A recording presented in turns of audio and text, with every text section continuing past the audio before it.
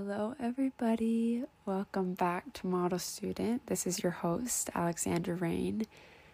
This is my third time starting to record the episode of the intro because I am a perfectionist by nature, but with this episode specifically, I want to do it just right because this is the episode for me. This is it. If nothing else, I hope you listen to this episode. I hope you remember this episode.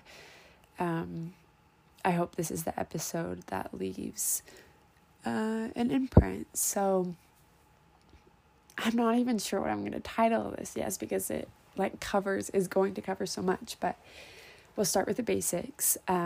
It's still Black History Month. I hope you're celebrating. I hope you're learning.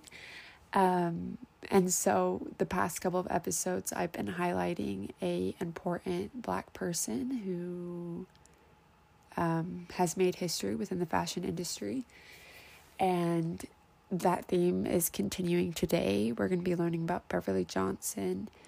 And I was excited to do this episode because she's so iconic. But as I was learning more about her, I really, truly began to relate to her. And I feel like I know her, even though I've never met her. I would love to meet her. That would be an absolute dream.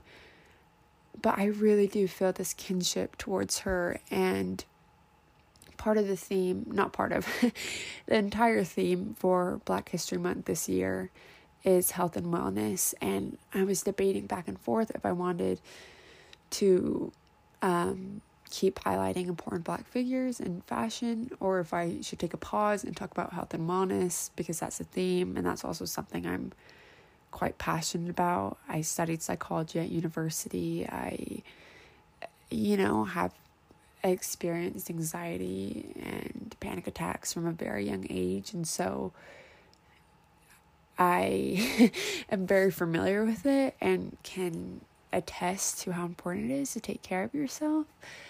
And we're going to get into all of that, and it actually intersects really quite well. So thank you for being here. We have a fun ride to go on, and I'm just so grateful that you're here. Okay, so a few things to know about Beverly Johnson. In this episode, I'm going to give you a little outline of what we're going to get into so you're prepared. So we'll begin by talking about career highlights and personal history of Beverly Johnson's. She's quite the advocate for representation within the industry, and not just on the surface level, like models on the runway, but really on an administrative level as well. So we'll talk about that and her activism there and what she said. And she's also an author of 2 books, one of which is an account of her mental health journey. And then from within that, we are going to talk more about the theme of this year's Black History Month. And then also, I want to share some things. I want to get a little bit personal. So that's what we're looking at. I always like having outlines. So I hope that was helpful for you. That's outline. That's what we're doing. We're here. Let's go. Okay, here we go. We're getting into part 1, section 1. I feel like a proper lecturer right now. If visual was included in this, you'd see me in front of a PowerPoint with a clicker, wearing a blazer, but this is only audio, and I'm fully have Aquaphor lathered all over my face, and I'm in my pajamas. So different, but let's stick with the classroom energy. So here we go. Section 1. Miss Beverly Johnson was born on October 13th, 1952. She's currently 69 years old, but genuinely does not look a day over 40. Please pause this, go look up a photo of her right now. She is absolutely beautiful, and I would love to know her skincare routine, but nonetheless, she was born in Buffalo, New York, and she was raised by her father and his wife Gloria. Her father worked as an electrician, and her stepmom was a surgical technician. So she went to junior high school, all in Buffalo, all was normal. As a child, she was described as being gawky and tall. Gawky, that's such a funny word, gawky. Like lanky, but gawky. Okay, anyways. She did have a younger sister who allegedly she believed was far more beautiful, but it clearly runs in the family. I haven't seen her sister, but if she thinks her sister is more beautiful, she's absolutely stunning. So the genetics in that family are, como se dice, elite. Anyways, as an adolescent, she was interested in sports, and she was mostly focused on swimming. She was on a swim team and won championships, and she nearly made it on the U.S. national team in the 100-yard freestyle for the 1968 Summer Olympics in Mexico City, but she did not. She began modeling in the 70s, and I'm going to pause right here. We're going to pause on Beverly Johnson because I just want to remind you of Danielle Luna, and this will be clear why it's relevant. So Danielle Luna is credited for being the first Black supermodel. She was also the first Black woman on the cover of British Vogue in 1966, and I believe, don't quote me on this, but I believe Danielle Luna might have been the first just Black woman on Vogue, period. Like any of the, like Italia Vogue, Portugal Vogue, like Mexican Vogue, you know what I mean? I'm pretty sure. Not 100%, but like I want to say I'm like 95%. Regardless, she was the first Black woman on the cover of Vogue in 1966. That's all you need to know. So back to Beverly, she began modeling in the 70s. And she was the first Black woman to appear on the cover of American Vogue. And she didn't grace the cover until 1974, which was a bit later than I anticipated. I think mostly just because I knew that Danielle Luna was on the cover in 1966. But nonetheless, like such an accomplishment. And also a year later, after her 1974 Vogue cover, she was the first Black woman to appear on the cover of French Elle magazine. There's a really fun video that Vogue did with Beverly Johnson talking about that cover, the 1974 cover of Vogue, and I'll link it in the show notes. So there we go. So she's kind of like a pioneer, if that wasn't already clear. She has the title of being the first Black woman to do many things. And she's still alive and relevant today. She was actually in several shows this past season of New York Fashion Week.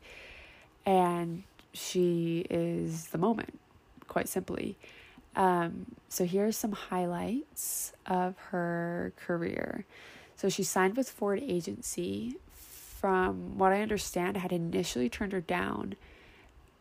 But sometime in between 1970 and 1974...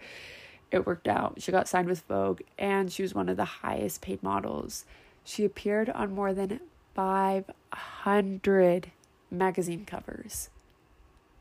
That's insane. She also followed the model to actress pipeline. She began studying acting with Lee Strasberg. I pray to God I'm pronouncing that right. Who was a well-known acting teacher. So she started appearing in feature films in the late 1970s, including Deadly Hero, The Baron, Crisis in Sun Valley, and she also had a guest starring role on Emergency, and that was all between the years of 1976 and 1978.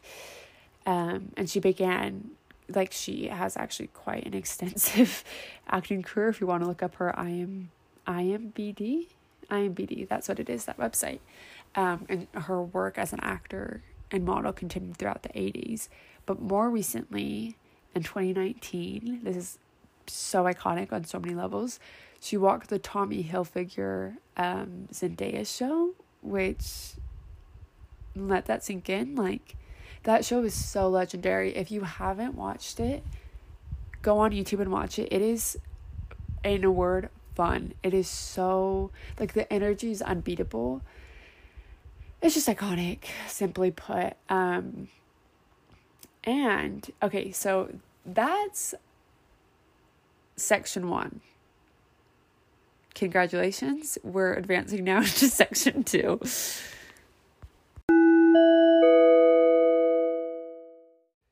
We're rolling, baby. This is section 2. I am so nervous about this because I want to do it right. You know what I mean? Like, that lecture vibe is kind of gone, and now I feel like the TA teaching like graduate students were like very close to my age, and I don't want to mess it up, you know? And because this is so important. This is the section that made me like admire Beverly, to like have complete and the utmost respect for her, and like really, really appreciate who she is as a person. Because for me, it is always, how do I say this? I'm always grateful. That's the word. I'm always really grateful for people who are in a position of power and use that to better the world, which is exactly what Beverly Johnson has done in advocating for representation, diversity in every single facet of the modeling industry. So she created what is known as the Beverly Johnson Rule, which I'm reading this from the CDFA's website.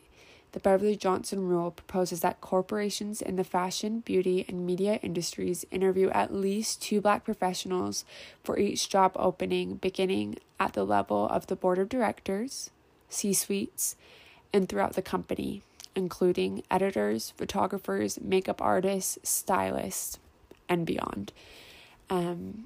More so, that executive bonuses be tied to meeting the department's diversity goals as established by the boards and CEOs.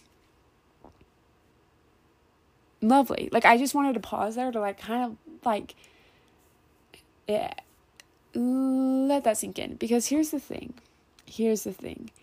I am so glad that on runways, in magazines, on TV shows, in the media, we're starting to see more Black women, Black men, Black people. But it has to come from top down.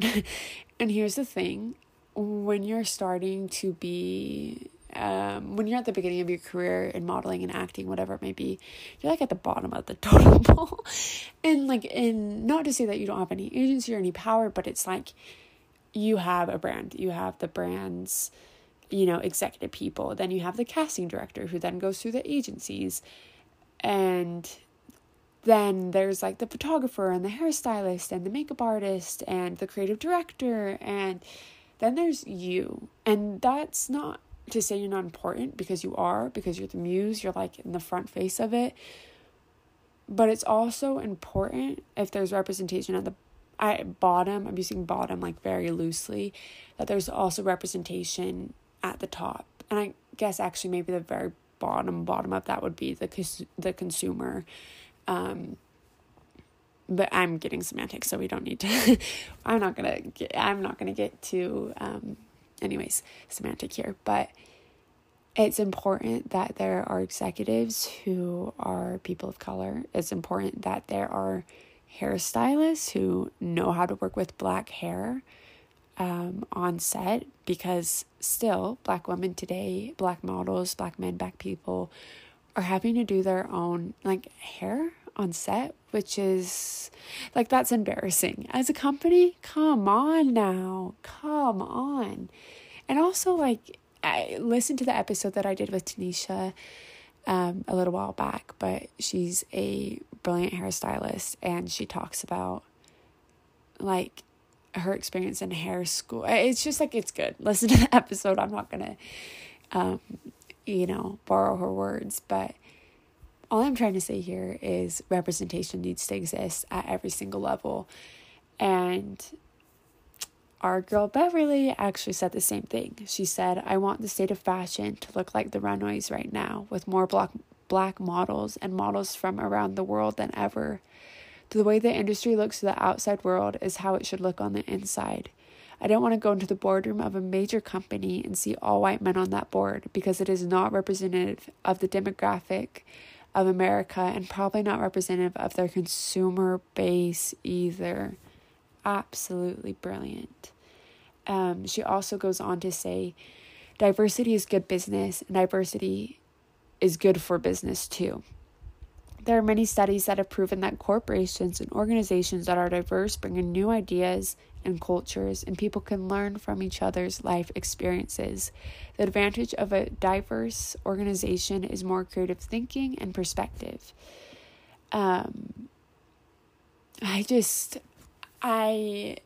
If you don't know, am the director of Lost History, which is a educational program dedicated to making marginalized history more mainstream and just being inclusive. And if anything else, like the hill that I will die on is that inclusivity and representation matters. It matters in fashion, it matters in history, it matters in curriculum. It, psychologically speaking, is so important for people to feel like they belong. And there have been studies shown, for example, with children and children's books, having, say, for like an Asian child, an Asian character who's the protagonist and does well and isn't, stereotyped. And same goes with Black children, Latinos, queer kids, beyond. It does wonders for self-esteem to be able to see that you are not alone. I could talk about this. I could actually make an hour-long episode on why representation is so, so important.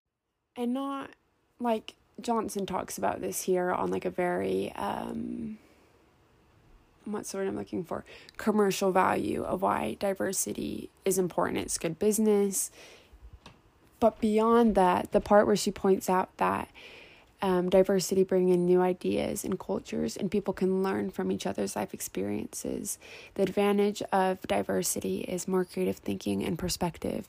So even if, for example, if you are white and have always felt represented, and it's like, okay, why does this matter? How does this apply to me? Consider it beneficial to you, because, well, one, nobody gets hurt when other people are included, and we're all more welcoming and loving of each other. But two, it gives you a chance to learn. And on that note, follow at Lost History. No, really, I don't want to get too, I will get very preachy with it, because I, again, care a lot about this. But okay, I got so excited talking about representation that I kind of got a little bit ahead of myself and forgot to include some more quotes from Beverly that I wanted to share. So she says, after my 1974 cover, I shot hundreds more, literally 500 if you recall, including 2 more covers for Vogue. I was the first Black model on the cover of French Elle, but my race limited me significantly lower compensation than my white peers. The industry was slow to include other Black people in other aspects of the fashion beauty industry. I was reprimanded for requesting Black photographers, Black makeup artists, and Black hairstylists for photo shoots. Silence on race was then, and still is, the cost of admission to the fashion industry's top echelons. Brilliant, isn't it? So the conclusion that I want to be taken away from section 2, and possibly just honestly from this podcast as a whole, is that representation matters. And the Beverly Johnson rule is absolutely brilliant, and it's one that I hope companies, not just in the, entertainment and fashion industry, but beyond, include, because we all benefit from it. period. It's like, I don't want to, I don't know. It's just like, you either get it or you don't. And if you don't get it, let me break it down for you really quick and simple. We cannot advance without each other. That's all I'm going to say. Okay, final section. Section 3. Stay with us. Stay with me, because we're going to be moving quick. Actually, probably not, because I feel like I talk quite slow. But if Beverly Johnson earned my respect and appreciation in the second section, in this section she has but I felt like a very deep connection to her, and I'll tell you why. She's the author of The Face That Changed It All, which is a memoir, and A Consumer's Journey to Mental Health Recovery. It feels kind of odd to be like sharing the history on someone's mental health, but these are all her own words, so I hope it doesn't feel exploitative. It shouldn't, because she's been open about this herself, and I think being open about mental health is important, except on TikTok. TikTok's mental health, I don't even want to call it coverage. The way that people talk about mental health on TikTok actually is horrible, but this isn't that. This is a safe space, and maybe one day I'll do a whole nother episode about the over pathologizing on TikTok, but for now we're going to focus on Beverly. I do want to let you know that this section is going to be sensitive. We're going to be talking about eating disorders. We're going to be talking about addiction. We're going to be talking about mental health. So it ends up in a bright light, but, sometimes, not me, about to say the most, cliche, sometimes it has to be dark for there to be light.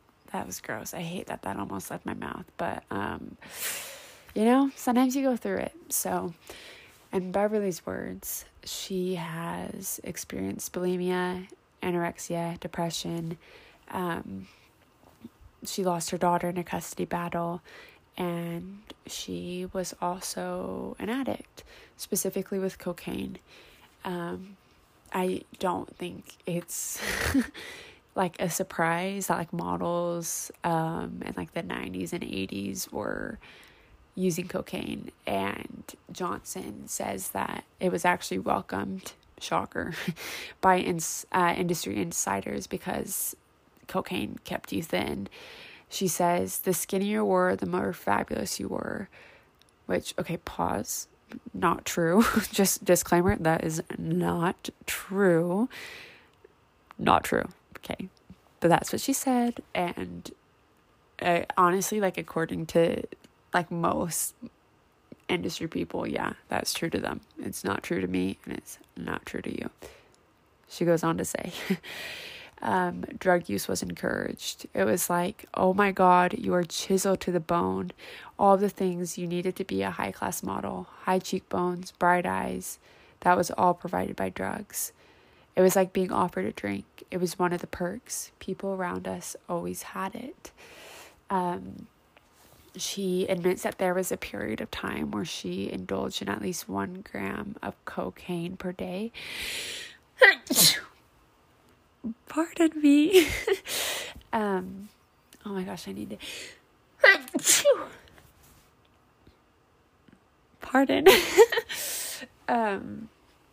Sorry to interrupt such serious conversation with my sneezes. Anyways, like most addicts in the industry, Johnson confesses that she wasn't eating, that she was anorexic and only drank black coffee, and had a glass of champagne. And she says, and this is so sad, she says, we didn't even drink water. We thought it was fattening. This is the most important part this is the most important part. She says, "We thought it was glamorous and expensive, but it was all a delusion." Johnson admits, there was a time where she almost overdosed. She recounts, "It felt like my heart was going to come out of my chest. You think you just want to lie down, but that's when you die." And she says, "I'm lucky to be alive." She goes on to say that she's never been more afraid her entire life. She said, "I realized drugs could kill you, and my daughter would not have a mother if I didn't get help." In addition to eating disorders and addiction, actually quite early on, before she publicly acknowledged that she, in 1997, went public to say that she had been suffering from panic attacks for many years, beginning in college. And here I'm going to sound so neurotic here, but whenever I hear that somebody else has had panic attacks and like has had them continually, I'm not going to say it's like, "Oh my God, yes," because panic attacks are miserable and it's like not an experience that I want anybody else to have. However, on the other hand, it's so validating to know that you aren't alone in that. And I think we can all acknowledge, like, okay, I feel like most people, I think mental health is, the stigma around mental health has decreased significantly in recent years. I'm trying to think how to say this without sounding incredibly vain. I was in a group therapy for panic attacks, and that was really validating. Like, okay, there are other people here who suffer from this just as much as I do. But it's slightly different when there's somebody who is so publicly acclaimed and celebrated and important and, has power, and to hear them admit, like, I have panic attacks too, it's like especially validating. And I hope that's not like vain of me or superficial of me to say. I guess too, when it's like, I really do look up to Beverly Johnson, and when I read that she had panic attacks, again, I wasn't happy, but it was like, okay, she's successful and she's suffered, she's gone through the same thing that I have. I don't know how to explain it and how to put it into words, and I don't know, I guess this is what feeling validated does. I guess it just makes me completely speechless, but let's talk about it. Let's talk about panic attacks. I am going to be vulnerable here. Trigger warning, intimacy coming up. I'm about to share some things. I had my first panic attack when I was 9, and I have had them ever since. There have been pockets of time where they've been like on weekly occurrences, and sometimes they're 10 minutes long. Other times they've lasted all throughout the night. And I will say what has helped me more than anything, honestly, has been going to therapy and understanding why I have that response, and how to calm my body down. Also, what really helped, oddly enough, was taking a cognitive neuropsych class and like objectively like, oh, this is what my body is doing when I'm having a panic attack. This is what my brain is doing. So I guess the point in that is, if you have had a panic attacks or just anything that, any mental health thing, go to therapy. Always what I'll say to like literally anybody and everyone. But I wasn't sure if I wanted to share this, and I'm honestly still quite scared too. But what the hell? Why not? Because that's the thing, is like, even though I just said like, oh yeah, mental health stigma is like decreased, it's like, wait, why am I so embarrassed to talk about panic attacks? My panic attacks, But the reason I want to share this instance specifically was because it happened on set, and it's the only time that I've ever had like a panic attack while working, and also like in a really public space. I mean, I've had panic attacks before in public, but this was like all eyes were on me type of thing. And actually, so when this episode releases, it'll be the 22nd of February, and Atelier Delphine, which is a company that I worked with, are releasing their new collection, and that was actually the set, working with Atelier Delphine, that I had the panic attack, that I had the glorious panic attack. It wasn't, like, fair disclaimer, it had nothing to do with anybody on set. Everybody was so kind, so welcoming. We shot in September, I want to say, and at that point I had just finished university. There was a lot of transitional things, and I feel like school has always been like the biggest point of stability for me, and like my biggest sense of like purpose and accomplishment. And that structure was all like ripped from me, and my routine was gone, and I just, I'm a sensitive girl. There was a lot going on. We don't need to get into the nitty gritty, but we had done most of the looks already, but there was still a few left. And truly out of nowhere, I just felt like I was gonna faint, and like my knees were giving up on me. And the photographer said, like, "Are you okay? Like, do you need a minute?" And I was like, "No, yeah, I'm good." Like, ignoring my body and just trying to push on. And a minute later, I was like, "I'm gonna pass out," and I was like, I need to sit down and see, like, I'm like, oh, this is so, like, I still am so frustrated at myself that it happened. But it was like really a panic attack in every sense of the word, that it just came out of nowhere, and there was no anticipating it. And my body for so long had just been on such high alert, and my nervous system was so hypervigilant and hyperactive and lying to me, because I wasn't in any danger, but I felt like I was.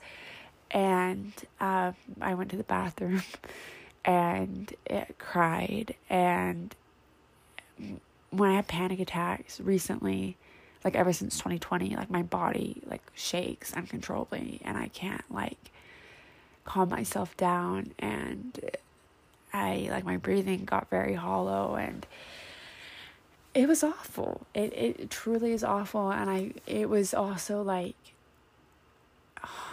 it was just like, I am supposed to be working. Like, I am making everybody on set stop because I am anxious. I'm so anxious, and I can't get it under control, and I'm mad at myself. And anyways, I don't know how much time passed. Honestly, it was probably like 20 minutes from when it started to calming myself down, I think, or it felt like that at least. And actually, serendipitously enough, coincidentally, lunch had arrived, so everyone was eating lunch, having lunch break, while I was like calling my aunt, crying, and like, okay, why can't I go down? And just getting regrounded in the present moment. And it ended up being fine. We ended up finishing the looks, and everybody was so understanding about it, and didn't make me feel like an idiot any more than I already did, because I was so just angry at myself for letting that happen.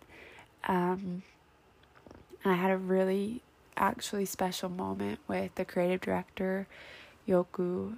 She had come back to check on me. Everybody had at one point, which was so sweet. And she said, I chose you because I read your book, Growing Pains, and she championed the part of myself that I was so angry at myself for in that moment, which was how sensitive I am. And she said, actually, let me find it really quickly, because this is like a message that I cherish and honestly look back to this day. Hold, please. Hold. She said, life is harder, but I think it is a better one if you are sensitive. You feel more. A lot of struggles ahead, but when you're 40, you will be at ease, at least a little bit, but not bored, which is the core meaning of life. She sent that to me after our second day of shooting, and I don't know why I feel the need to share this. You're maybe like, tomato, boo, bored, but I don't know, just that. And also, to be fair, the panic attack group that I was in it was several years ago now. It was fully 2. I'm acting like it was a decade ago. It was 2 years ago, which feels like several. So I guess to receive that validation that somebody as beautiful and accomplished as Beverly Johnson could have panic attacks, that just felt like, I don't know, just like a warm hug. How many times have I said it? You're not alone. I'm not alone. We're on this together. And I don't know, I just wanted to take a little detour from Beverly Johnson's history to share, I guess, my experience. And thank you for listening and holding space for that. Deep breath if you need it. Inhale. Exhale.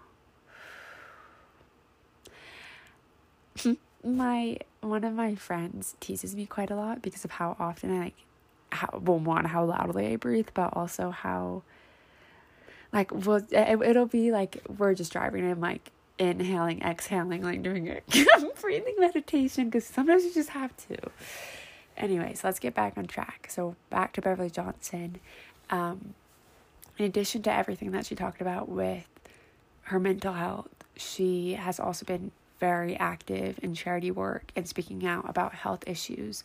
So in 1980s, she worked as an AIDS activist during the AIDS epidemic. She also, in the early 2000s, announced that she had a hysterectomy.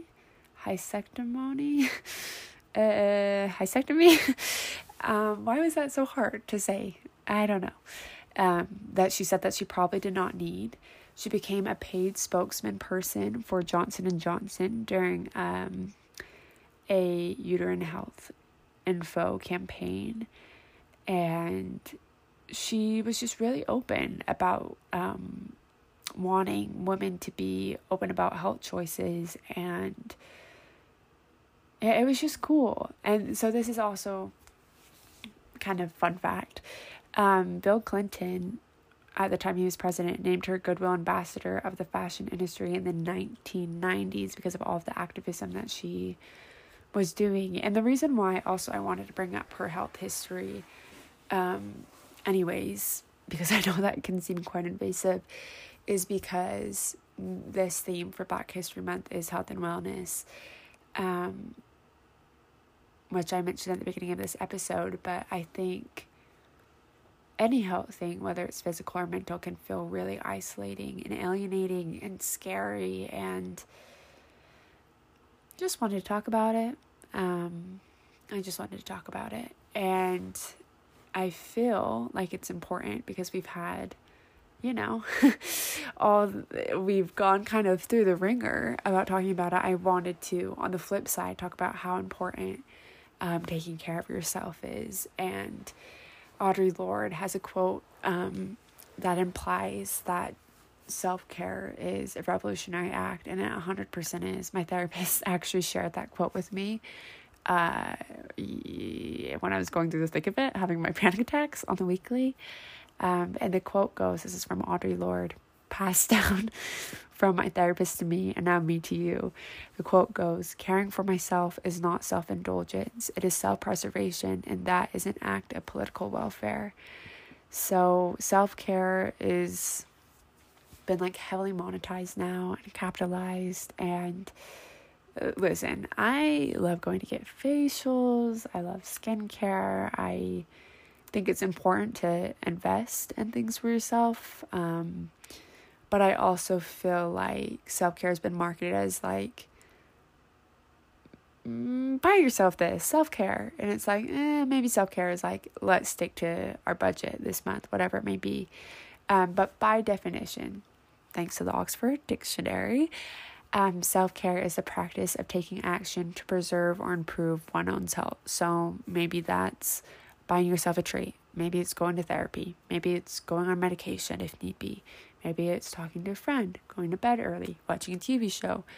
I think it's important to remember that self-care looks differently for everyone. Everyone's going to have a different routine. And the reason why it's important, and the reason why I'm even talking about it on this podcast, we're kind of straying away from fashion, but it's like you can't do anything unless you're well. And like the root of the foundation of everything that we do, I think, has to be wellness, and not in the like wellness like goopified version, like basic wellness, nurturing yourself like you would a child and somebody else, making sure that you're checking every little box on Maslow's hierarchy of needs. Like your basic needs are fed, you're eating, you're sleeping enough, you're drinking enough water, you're doing things that are fun, you feel loved, and like you're loving other people. And anyways, we're not going to talk about the ins and outs of Maslow's hierarchy of needs, but self-care is important because it has clinically been proven to reduce the symptoms of anxiety, and 40 million adults in the United States have anxiety. Anxiety disorders are the most common mental illness, and I think whether or not have been chronically anxious, I think everyone at some point the past couple of years with the pandemic has felt anxiety in a way that they haven't before. And in addition to reducing anxiety, self-care rituals and practices can reduce stress and symptoms of depression. And on the other side, taking care of yourself can minimize frustration and anger while increasing concentrations, abilities, joys, and energy. And I hope it doesn't seem too random to be talking about this. It just like, it made sense to me because it's like, okay, Black History Month, the theme, health and wellness. Who are we talking about? Beverly Johnson. Oh, and Beverly Johnson happens to be a health advocate queen. Perfect. Absolutely perfect. The conclusions conclusions plural, because we talked about a lot. And the section that I want you to take away is 1, don't ever be embarrassed about your mental health. I think that's actually like the biggest thing. In addition to you're not alone. Taking care of yourself is hot, sexy, fun, and cool. But 2, even people that we idolize and glamorize, supermodels that have been on the cover of over 500 magazines, have had panic attacks and have experienced the emotions that we all feel. You're not alone. I love you.